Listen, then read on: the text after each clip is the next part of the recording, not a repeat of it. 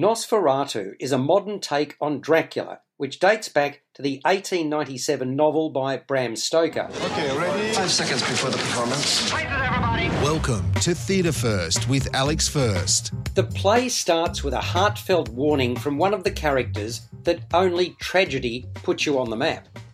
A plea to save ourselves, that's us the audience, as it's too late for her, rings out. Hence begins the tale of an unremarkable mining town in Tasmania beset by evil. It's called Bluewater, and after a checkered history, it's struggling to survive.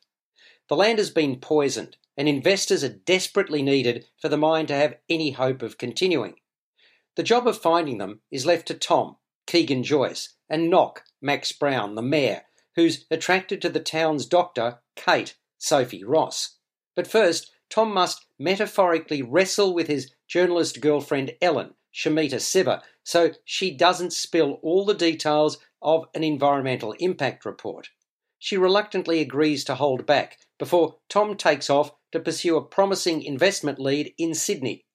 His trip to a remote mansion surrounded by woods and shrouded in fog is anything but straightforward.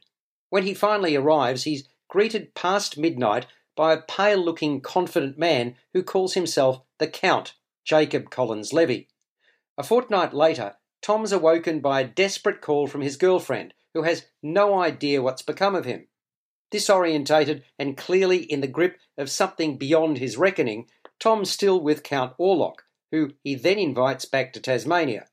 After further drama en route, in quick time, Orlok is putting the bite on many of Bluewater's remaining residents. Nosferatu is a modern take on Dracula, which dates back to the 1897 novel by Bram Stoker that was turned into a silent German expressionist horror film, Nosferatu, in 1922. Playwright Keziah Warner, who admits he doesn't know much about vampires, has clearly been sucked in, creating a dramatic, humorous and seductive piece. Apart from the writing and acting, which I'll get to momentarily, staging is everything. It's here that set and costume designer Romany Harper has done remarkably well.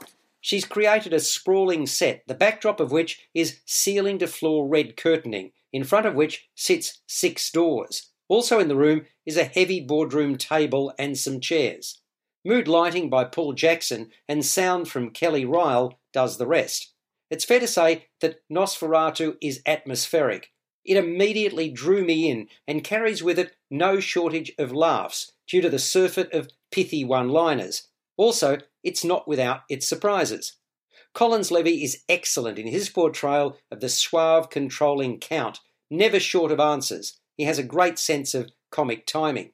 I also appreciated the surety in Siva's performance as the hip journo, driven by her instincts to probe further into just what's going down.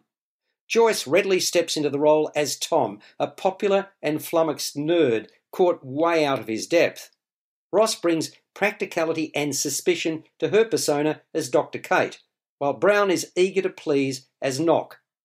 Nosferatu is nothing if not creative. It's certainly engaging and entertaining, although I did feel it dragged a tad before reaching its climax. 10 or 15 minutes could readily have been shaved off once it was established what Count Orlok was up to in Bluewater. Still, the lion's share of the piece, directed by Bridget Belodis, has spark and sizzle, and is bloody good fun. It's playing at Maryland Theatre at Malthouse Theatre in Melbourne until the 5th of March 2023. You've been listening to Theatre First with Alex First. Available at Apple Podcasts, Google Podcasts, Spotify, iHeartRadio, or your favourite podcast player. You can also stream on demand at Bytes.com. This has been another quality podcast production from Bytes.com.